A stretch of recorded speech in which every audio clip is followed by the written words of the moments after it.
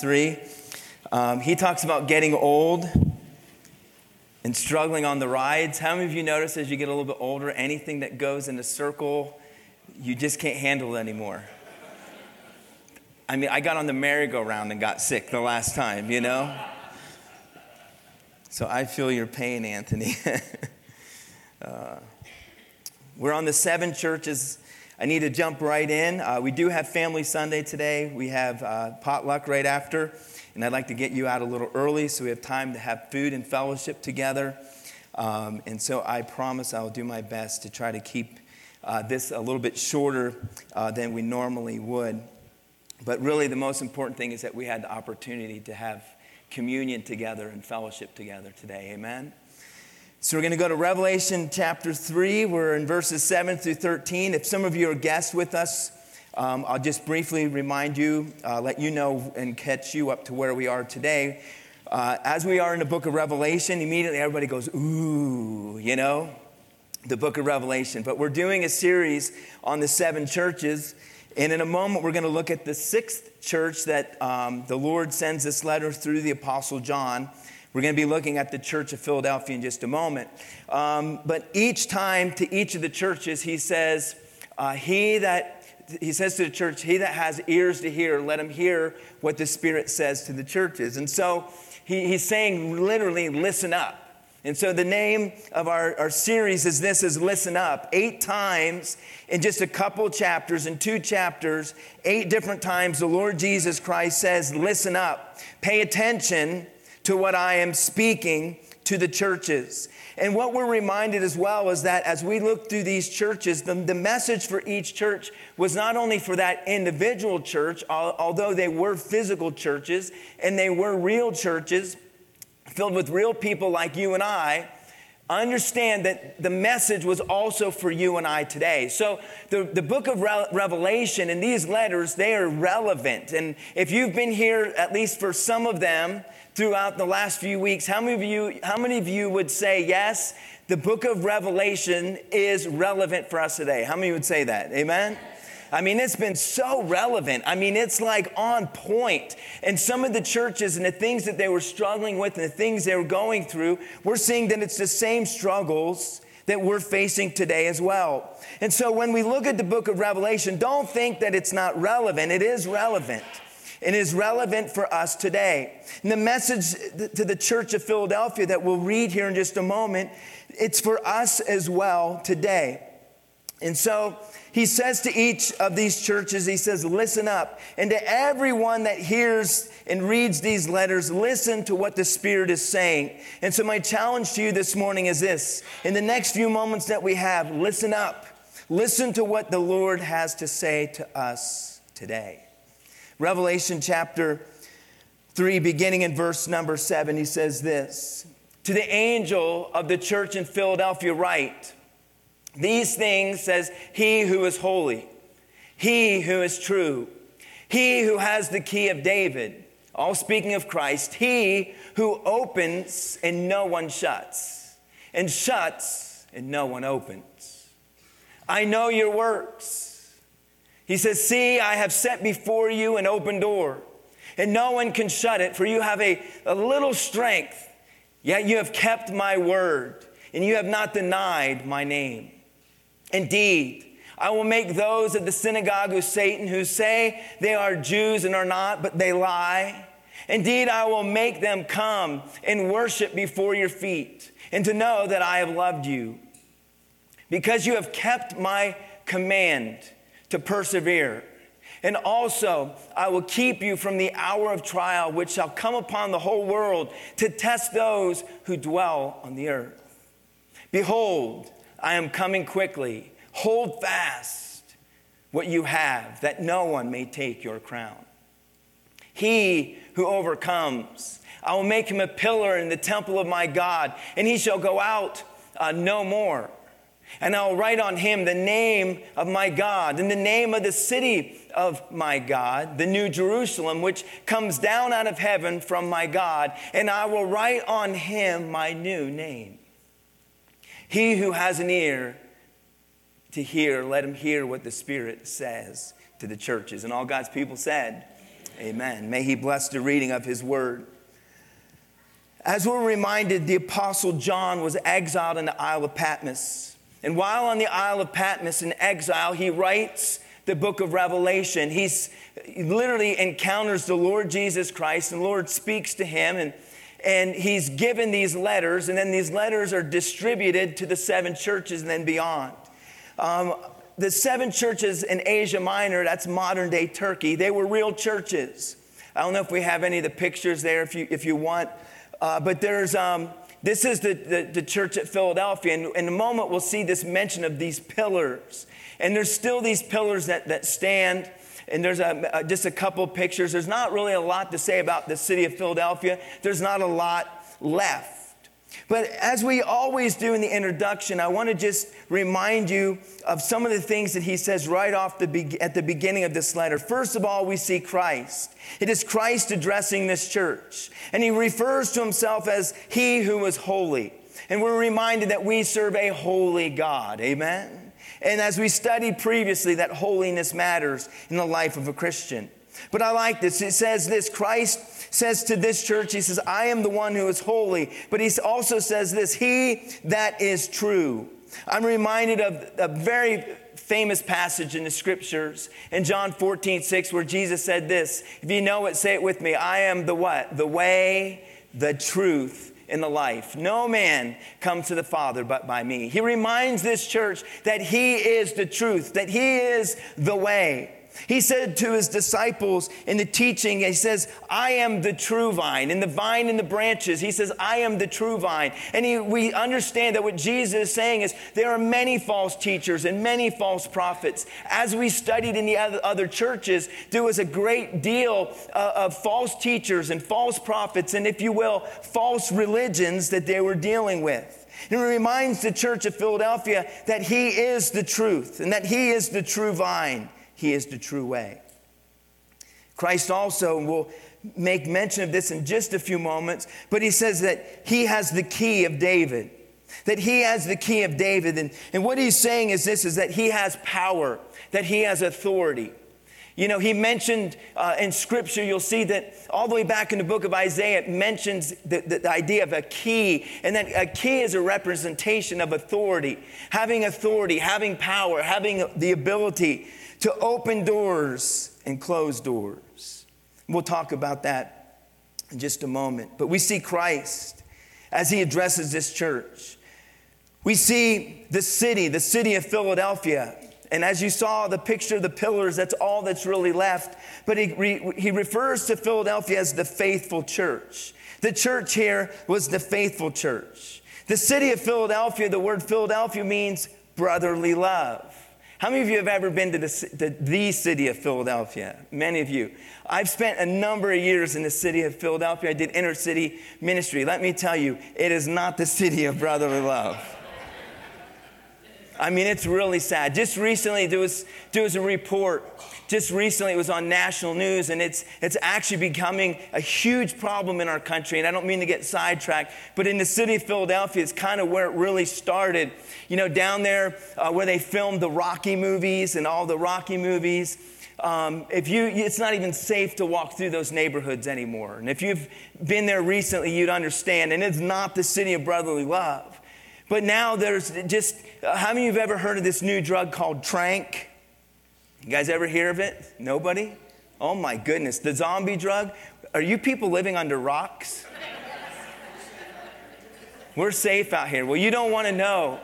Basically, it's literally what they give the horse. It's horse tranquilizers. How many of you have heard of fentanyl, right? Everyone knows fentanyl. You guys are way behind the times. The new drug, the new thing that's beginning to creep into the drugs, that's being literally just pushed into the drugs is this. It's called Trank, and it turns people literally into walking zombies. It's now hitting in Los Angeles. It's out in San Francisco. It's now up in Portland. And by the way, it's now getting into our small towns and communities. And many people are doing drugs, not realizing that it's laced with what's called Trank. And literally, it turns them into walking zombies. And beyond that, it's so potent that it literally begins to eat the flesh. And there's all these open wounds. It's a huge, it's becoming an epidemic in our country. It's a sad thing. You go to the city of Philadelphia today, it is not the city of brotherly love. But this city was called the city of brotherly love. As we know, it's located there in Turkey. It was a very large city, but there's not much left in this city, and there's not much really said about this city because although it was a large city, it was a very poor city. And the reason why it was a poor city is because the city of Philadelphia literally sits on a major fault line, and there was earthquake after earthquake. So they would build, they would have an earthquake, they would all be destroyed. They would come in and try to rebuild it again, and then they'd have another earthquake. They'd try to rebuild it again, and another earthquake. And so understand the city was a large city, large metropolis, but yet it was very poor because of the earthquakes. And that's why there's not a whole lot left. It's amazing. You saw the pictures of those pillars. And Jesus even makes reference to those pillars. Those pillars are still standing even after many earthquakes. But then he speaks of this church, and he says to this church a lot of great things. They were a faithful church. Each week we kind of outline it by looking at Christ's compliment of the church, his confrontation, and then his comfort. I want you to notice the cool thing is there's only 2 of the 3 that we have to cover today. So that means it's going to be a shorter sermon. Amen? But I want you to notice Christ's compliment to them. And he compliments them. He commends them. He says to this church, as he writes this letter, he says, I know your works. I know you're a working church. And I can see all that you're doing.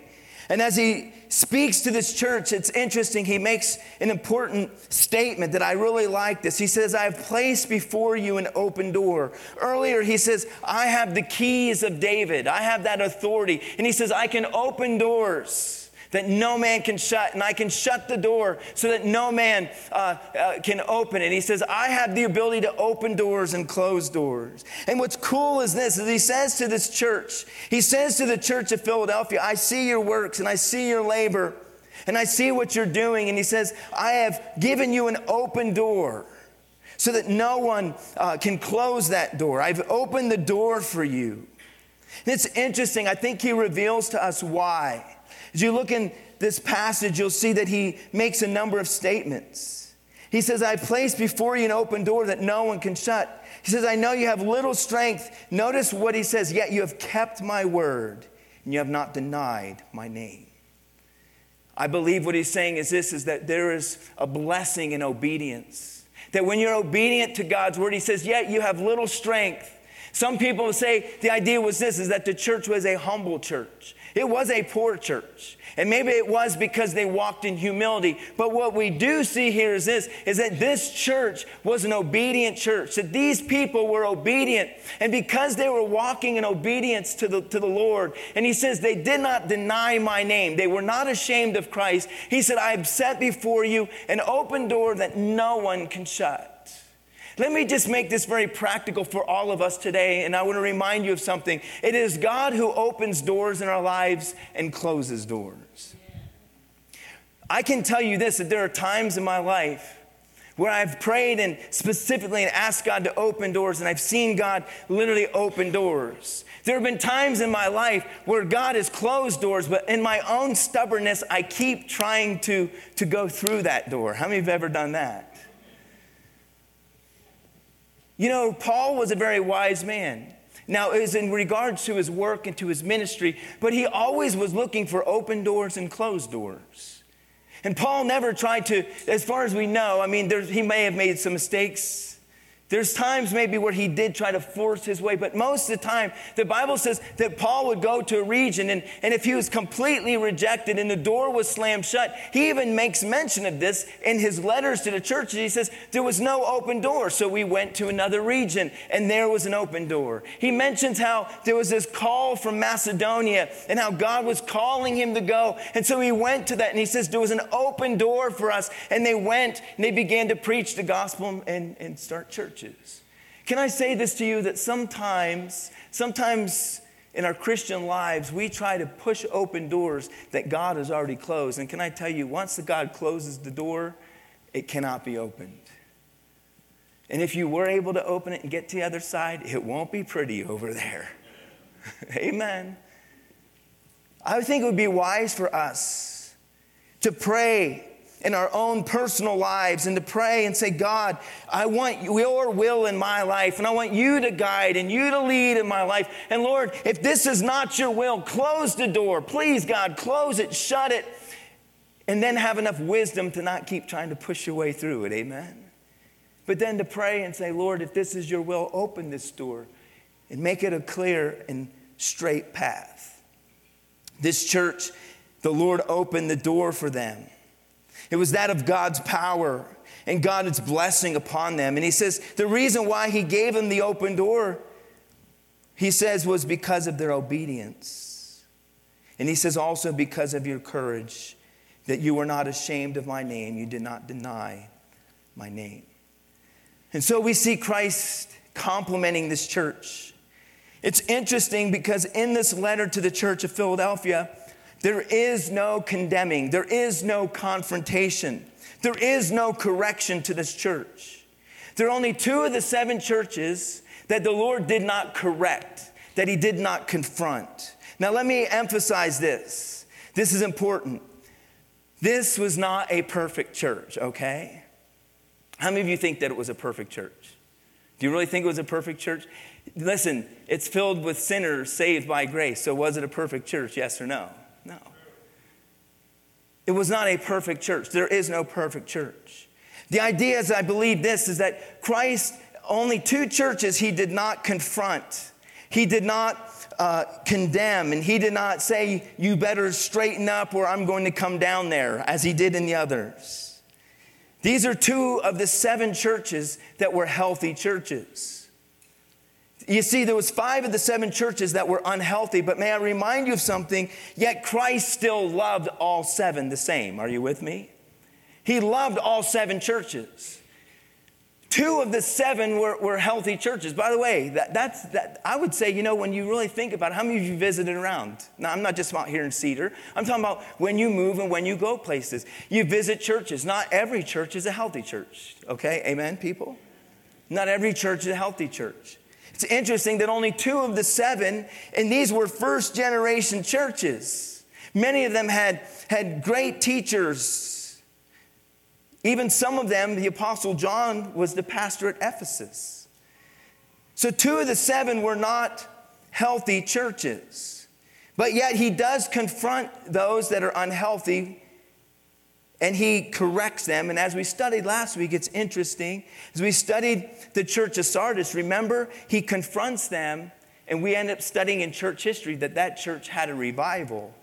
And that they took the confrontation, the correction, and they let God move in it, and the church actually was better for it. Amen?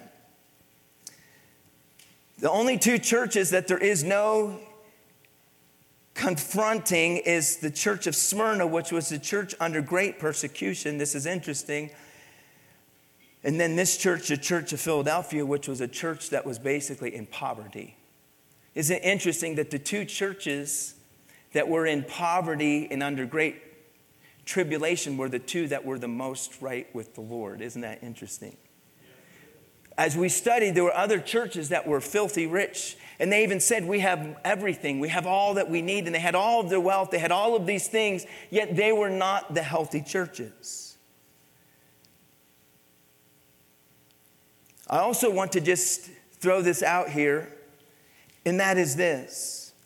Is that when Christ confronts the other churches, he is correcting, but he's not critical.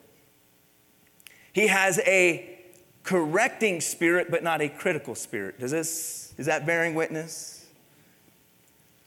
You see, when Christ confronts the churches, it's in a corrective way. It's because he loves the church and he's going to try to discipline it in order to correct it.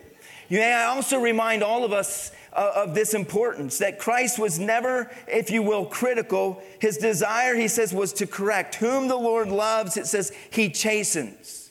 I have been in sports my entire life. From this age all the way through, I've been coached and I've been a coach. And I am coaching. I have experienced coaches who are just critical.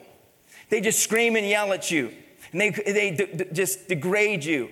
Back when I played sports, way back, when we practiced on the ark, way back then, but back when I played sports, things were different. Coaches literally touched you, hit you, pushed you, shoved you. I've been grabbed by the face and literally spit hitting me in the face. I've had coaches take balls and literally hit you with them. You're not paying attention, take a ball and throw it as hard as they can and hit you in the face with it. Hit you in the stomach. I've had coaches who would literally, wrestling coaches, I weighed 140 some pounds my junior and senior year. Both my coaches were like heavyweights, and they would get on top and they'd say, let me show a move. And then they would take out all of their anger, all of their stress, all of their aggression, and they were mad at their wife, and now they're going to rip my arms off, you know? It was a different world back then. And I had some coaches that would just call you names and then you'd say, well, what can I do to fix? And they wouldn't help you. They're just critical. Not trying to correct. Not in a way to make you better. Can I say this? That I love how Christ demonstrates this important aspect, and that is this, is that Christ had a corrective spirit, not a critical spirit. And if we're not careful, even within the church body, that many times people get critical, but there's really no reason for why they're saying what they're saying, because they have no desire to correct the problem. Somebody say amen there.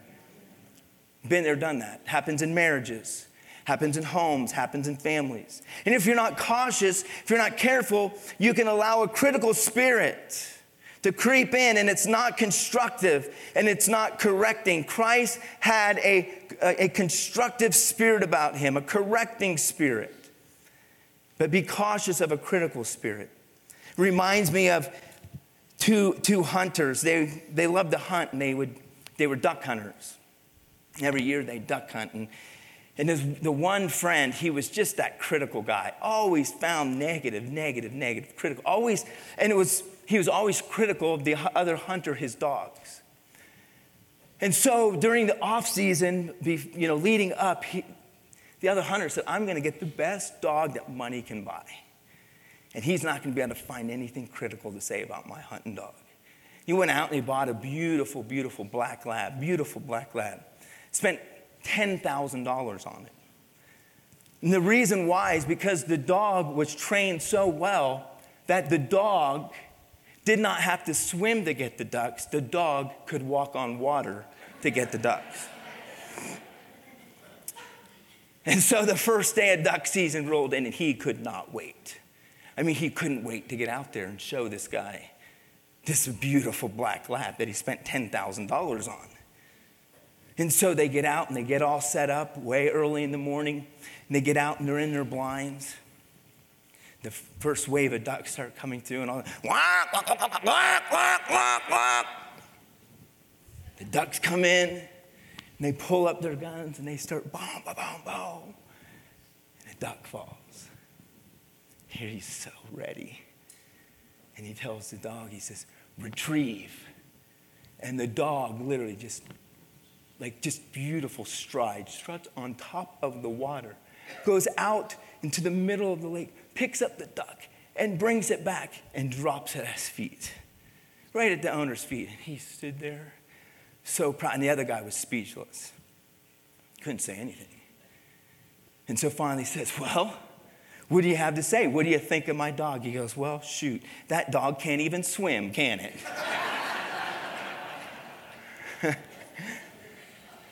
Be cautious of a critical spirit, amen? We see Christ comforting this church. In the last few verses 9 through 13, he comforts them with a number of promises. We won't spend much time, but we'll spend a little bit of time on one of them in particular. But he does say this. Here's some of the promises he makes. He says to them that those who are of the synagogue of Satan, those who say, it's the idea of false religion, and those who say that they are followers of Christ but are not. He says to them, they will know someday that truly you are of the one true church. And he says that they will know that you were loved by me. He says, in fact, they will be humbled and they will be humiliated and they will come and bow in your presence. And so he reminds them that yes, you are of true followers of Christ and you have not denied my name. And there will be a day where others will come to the reality that you were right. He says to them, and I like this. This is interesting. This is where people can get into some controversy, but I do need to teach the passage. He says to this church that he will keep them from the hour of temptation, or that hour of testing. And notice what it says, that will fall upon all of the earth. He says, I will keep you. Be reminded, it's not just a church of Philadelphia, because what does he say? He says, he that hath ears to hear, let him hear what the Spirit says to all of the churches. So this message that he's saying to Philadelphia is the same message to you and I today. He says this in this passage. He says, I will keep you from that hour of testing, that hour of temptation, that hour of trial. But this is what's interesting, that will fall where? On what? The entire earth. I'll share with you what I believe the Scripture teaches here. Now, there are different beliefs on this. I do not believe it's something you should fight over, debate over, argue over.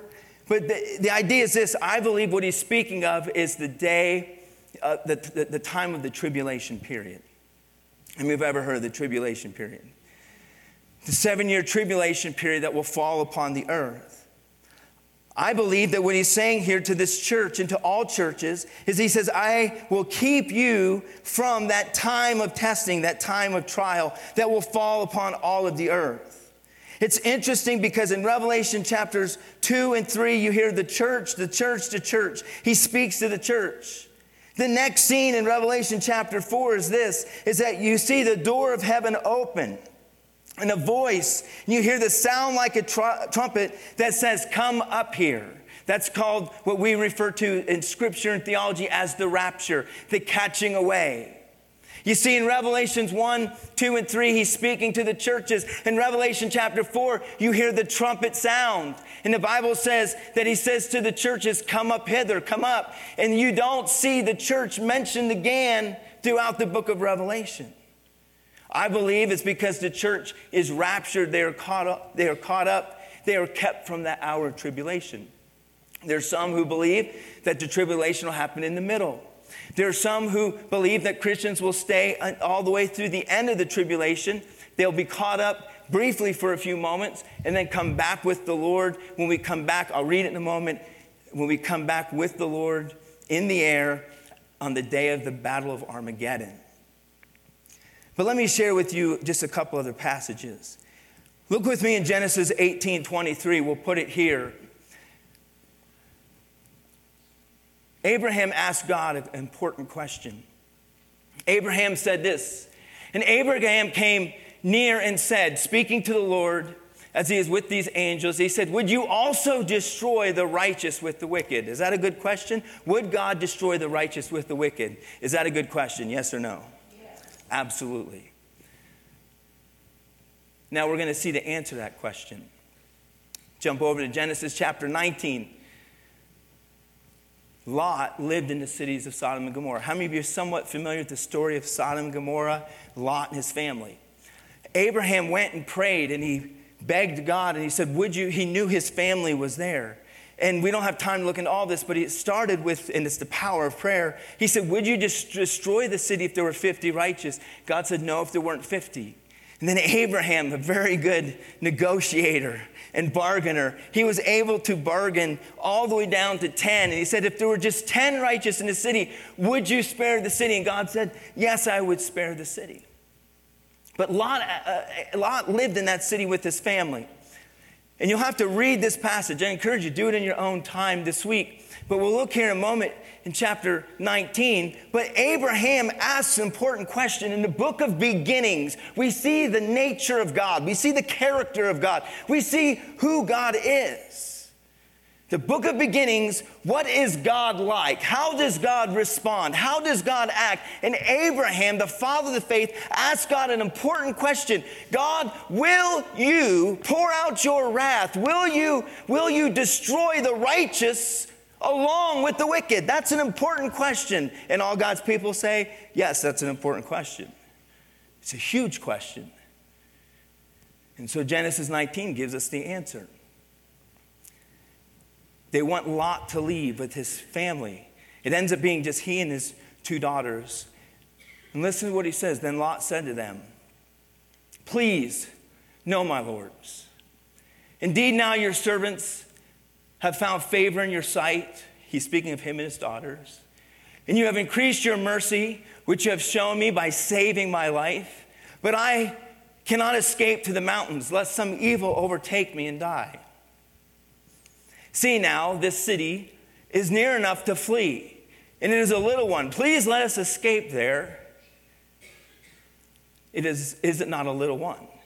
And my soul shall live. They were going to take him to the mountains. He says, can you take me to the little city? We're going to see what it's called, a little city, a little town called Zoar. And he said to him, see, I have favored you concerning this thing. His response is, I'm going to give you favor about this request. Also, in that I will not, listen to this, listen to what he says, I will not overthrow this city, the little city of Zoar, which you have spoken. Hurry, escape there. Listen to these words, for I, say it with me, cannot. It doesn't say he will not, it says he what? Cannot. Hurry, escape there, for I cannot do anything until you arrive there. Did you catch that? Therefore, the name of the city was called Zoar. The sun had risen upon the earth when Lot entered Zoar. Then the Lord rained brimstone and fire on Sodom and Gomorrah from the Lord out of the heavens. So he overthrew those cities and all the plain and all the inhabitants of the cities and what grew on the ground. Then God sends the destruction. Do you see what he says? He even spoke, he says, I cannot do anything to this place until I get you out into a safe place. May I say to you, that is the character and the nature of God. And I truly believe that. Now, it's not here to argue and debate. Some believe it's in the middle. Some believe it's at the end. But I believe here that we should hear what the Spirit says to the churches. And he says, I will keep you from that time of testing that will fall upon the entire earth. That day of tribulation is what I believe the Scripture to be speaking of. One other passage about this, and that is in 2 Thessalonians 2, 1 through 10. This one he says, now, brethren, concerning the coming of the Lord Jesus Christ, he's writing a letter to the church of Thessalonica. He says, now concerning the coming of our Lord Jesus Christ and our gathering together, that's the rapture, the catching away. He says, our gathering together to him, we ask you not to be soon shaken in mind or to be troubled, either by spirit or by word or by letter, as if it was from us. As though the day of Christ had come. They thought that the day of Christ had come and they're already in it and in the thick of it. He says, let no one deceive you by any means. Notice what he says, for that day will not come unless the falling away comes first. That word falling away is the word apostasy, where the world will fall into complete apostasy. He says that day of the Antichrist can't come to play until there's a complete apostasy, until there's a falling away comes first. And the man of sin is revealed. That's the Antichrist he's speaking of, the son of perdition, who opposes and exalts himself above all that is called God or that is worship, so that he sits as God in the temple of God, showing himself that he is God. The Antichrist will put on such a good show that he will deceive the world. He will deceive the world. There'll be a great apostasy. Daniel calls it the abomination of desolation, where he begins to receive worship as if he is God. He's empowered by Satan. And there's this deep and there's a lot there. We're just flying over at 35,000 feet, okay? But he says, do you not remember that when I was still with you, when Paul was in Thessalonica, he said, I told you these things. He said, I taught you these things. I told you these things. But there were people sending letters and people scaring the church and saying that they were already in it. And he says, no, that's not the case. He says, and now you know what is restraining. There's a restraining work. There's something restraining this great apostasy. The falling away that has to happen first before the world will believe the lie. It says this, and now you know that what is restraining, that he may be revealed in his own time. The Antichrist will be revealed. But notice this, for the mystery of lawlessness, that's Satan, is already at work. Only he, listen to this, look at these words. Only he who now restrains will do so until he is taken out of the way. The he there, I believe, clearly is the Holy Spirit. The Holy Spirit is that restraining work. And the scripture says, until the Holy Spirit is taken out of the way, the great apostasy can't come. Aren't we not called to be salt and light, correct, church? We, the church, are the salt. We, the church, are the light. But beyond that, let me ask you something. The Holy Spirit, where does the Holy Spirit dwell? Where does he dwell? In believers.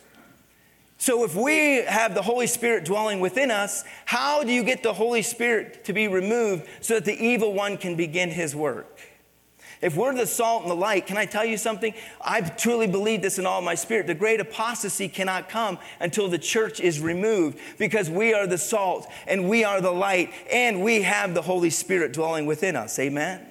And the Holy Spirit is that restraining work. And he says when the Holy Spirit is removed, then that lawless one, then he will be revealed. Then the great apostasy can come. This is what he says. And then the lawless one will be revealed, whom the Lord will consume with the breath of his mouth and destroy with the brightness of his coming. Whew, amen. The coming of the lawless one is according to the working of Satan with all power. Look at this. He has great power and signs and lying wonders. And with all unrighteous deception among those who perish, because they did not receive the love of the truth, that they might be saved. I believe that he's promising the church of Philadelphia, and you and I, that we will be caught up, that we will be taken out. The great apostasy will come, the tribulation will come. We'll see in just a moment. Then we will return with the Lord at his second coming. Now, there's different debate on that, and people believe different things. Can I tell you something? It is not anything to fight or argue over. Amen? It is not worth it. We'll let the Lord sort it out, and we'll find out who's right and who's wrong. I remember years ago, though, I was pastoring in Columbia, Missouri. It's been 15 years at least. And I was teaching through these letters and a little bit of the book of Revelation. A very popular guy on Christian radio. He was saying that we were 3.5 years in, and he had all the reasons, and we were 3.5 years into the tribulation period. People asked me, I said, I'm not going to argue and debate and fight over it. I said, but in about 5 or 6, we'll see who's right and who's wrong. And it's been 15 years, you know. We weren't in the middle of the tribulation period.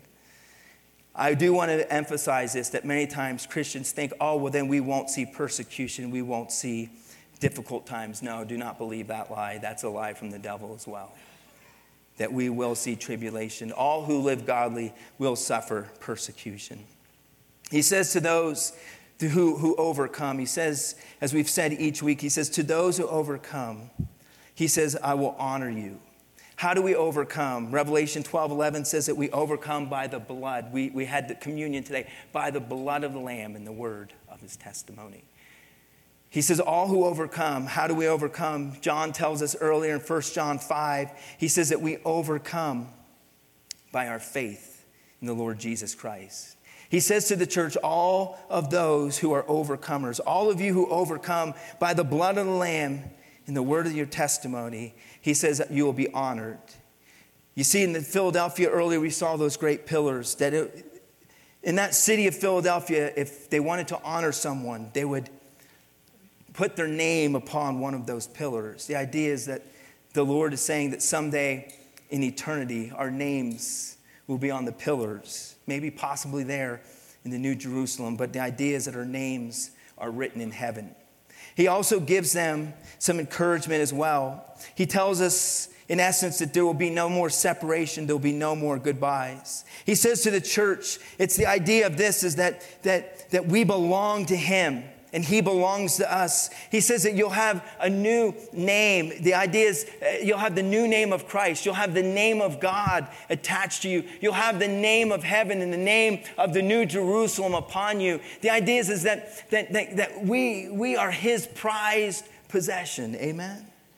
And he makes mention of this new name that Christ has. And I want to just finish with this passage, and we're finished. In Revelation 19, 11 through 16. As he comforts this church, he speaks of this new name. And Revelation tells us that Christ will have a new name that only he knows. But I want you to notice that there is the catching away of the believers. There's a time where Christ comes for his saints, but then there's a time where he comes back with his saints. And here in Revelation 19, the Battle of Armageddon, we see him mention this name again, but we also see that we are coming with him. As last week we studied that we have those robes, those white robes, amen? He mentions them as well. Notice what he says, and we'll finish with this reading. It says, "Now I saw heaven opened. Behold, a white horse. And he who sat him was called Faithful and True." By the way, didn't we read, what did Jesus say earlier in this passage in Revelation chapter 3? He says, "I am the true one." Amen? He says, "Now I say that heaven opened, and behold, a white horse. And he that sat on him was called Faithful and True. And righteousness he judges and makes war. His eyes were like a flame of fire, and on his head were many crowns. And he had a name written that no one except himself, that no one knew except himself. He was clothed in a robe." Notice what it's dipped in. What's it dipped in? It's dipped in blood, his own blood. "And his name is called the Word of God. And the armies in heaven, clothed in fine linen, white and clean, followed him on white horses." By the way, that's you and I. That's believers. Amen? We will come back and ride victorious with Jesus Christ. "Now out of his mouth goes a sharp sword, that with it he should strike the nations, and he himself will rule them with a rod of iron. And he himself treads the winepress of the fierceness and the wrath of Almighty God. And he has on his robe and on his thigh a name written, King of Kings and Lord of Lords." Amen? Jesus Christ, by the way, is coming again. Amen? He is coming again. And he will not be coming in humility. He will be coming in authority with great power. And may I remind us of something? If you have overcome by the blood of the Lamb, we are victorious through Jesus Christ. Amen? And we are on the winning side. And all God's people said this morning, amen. Let's stand and have a word of prayer this morning.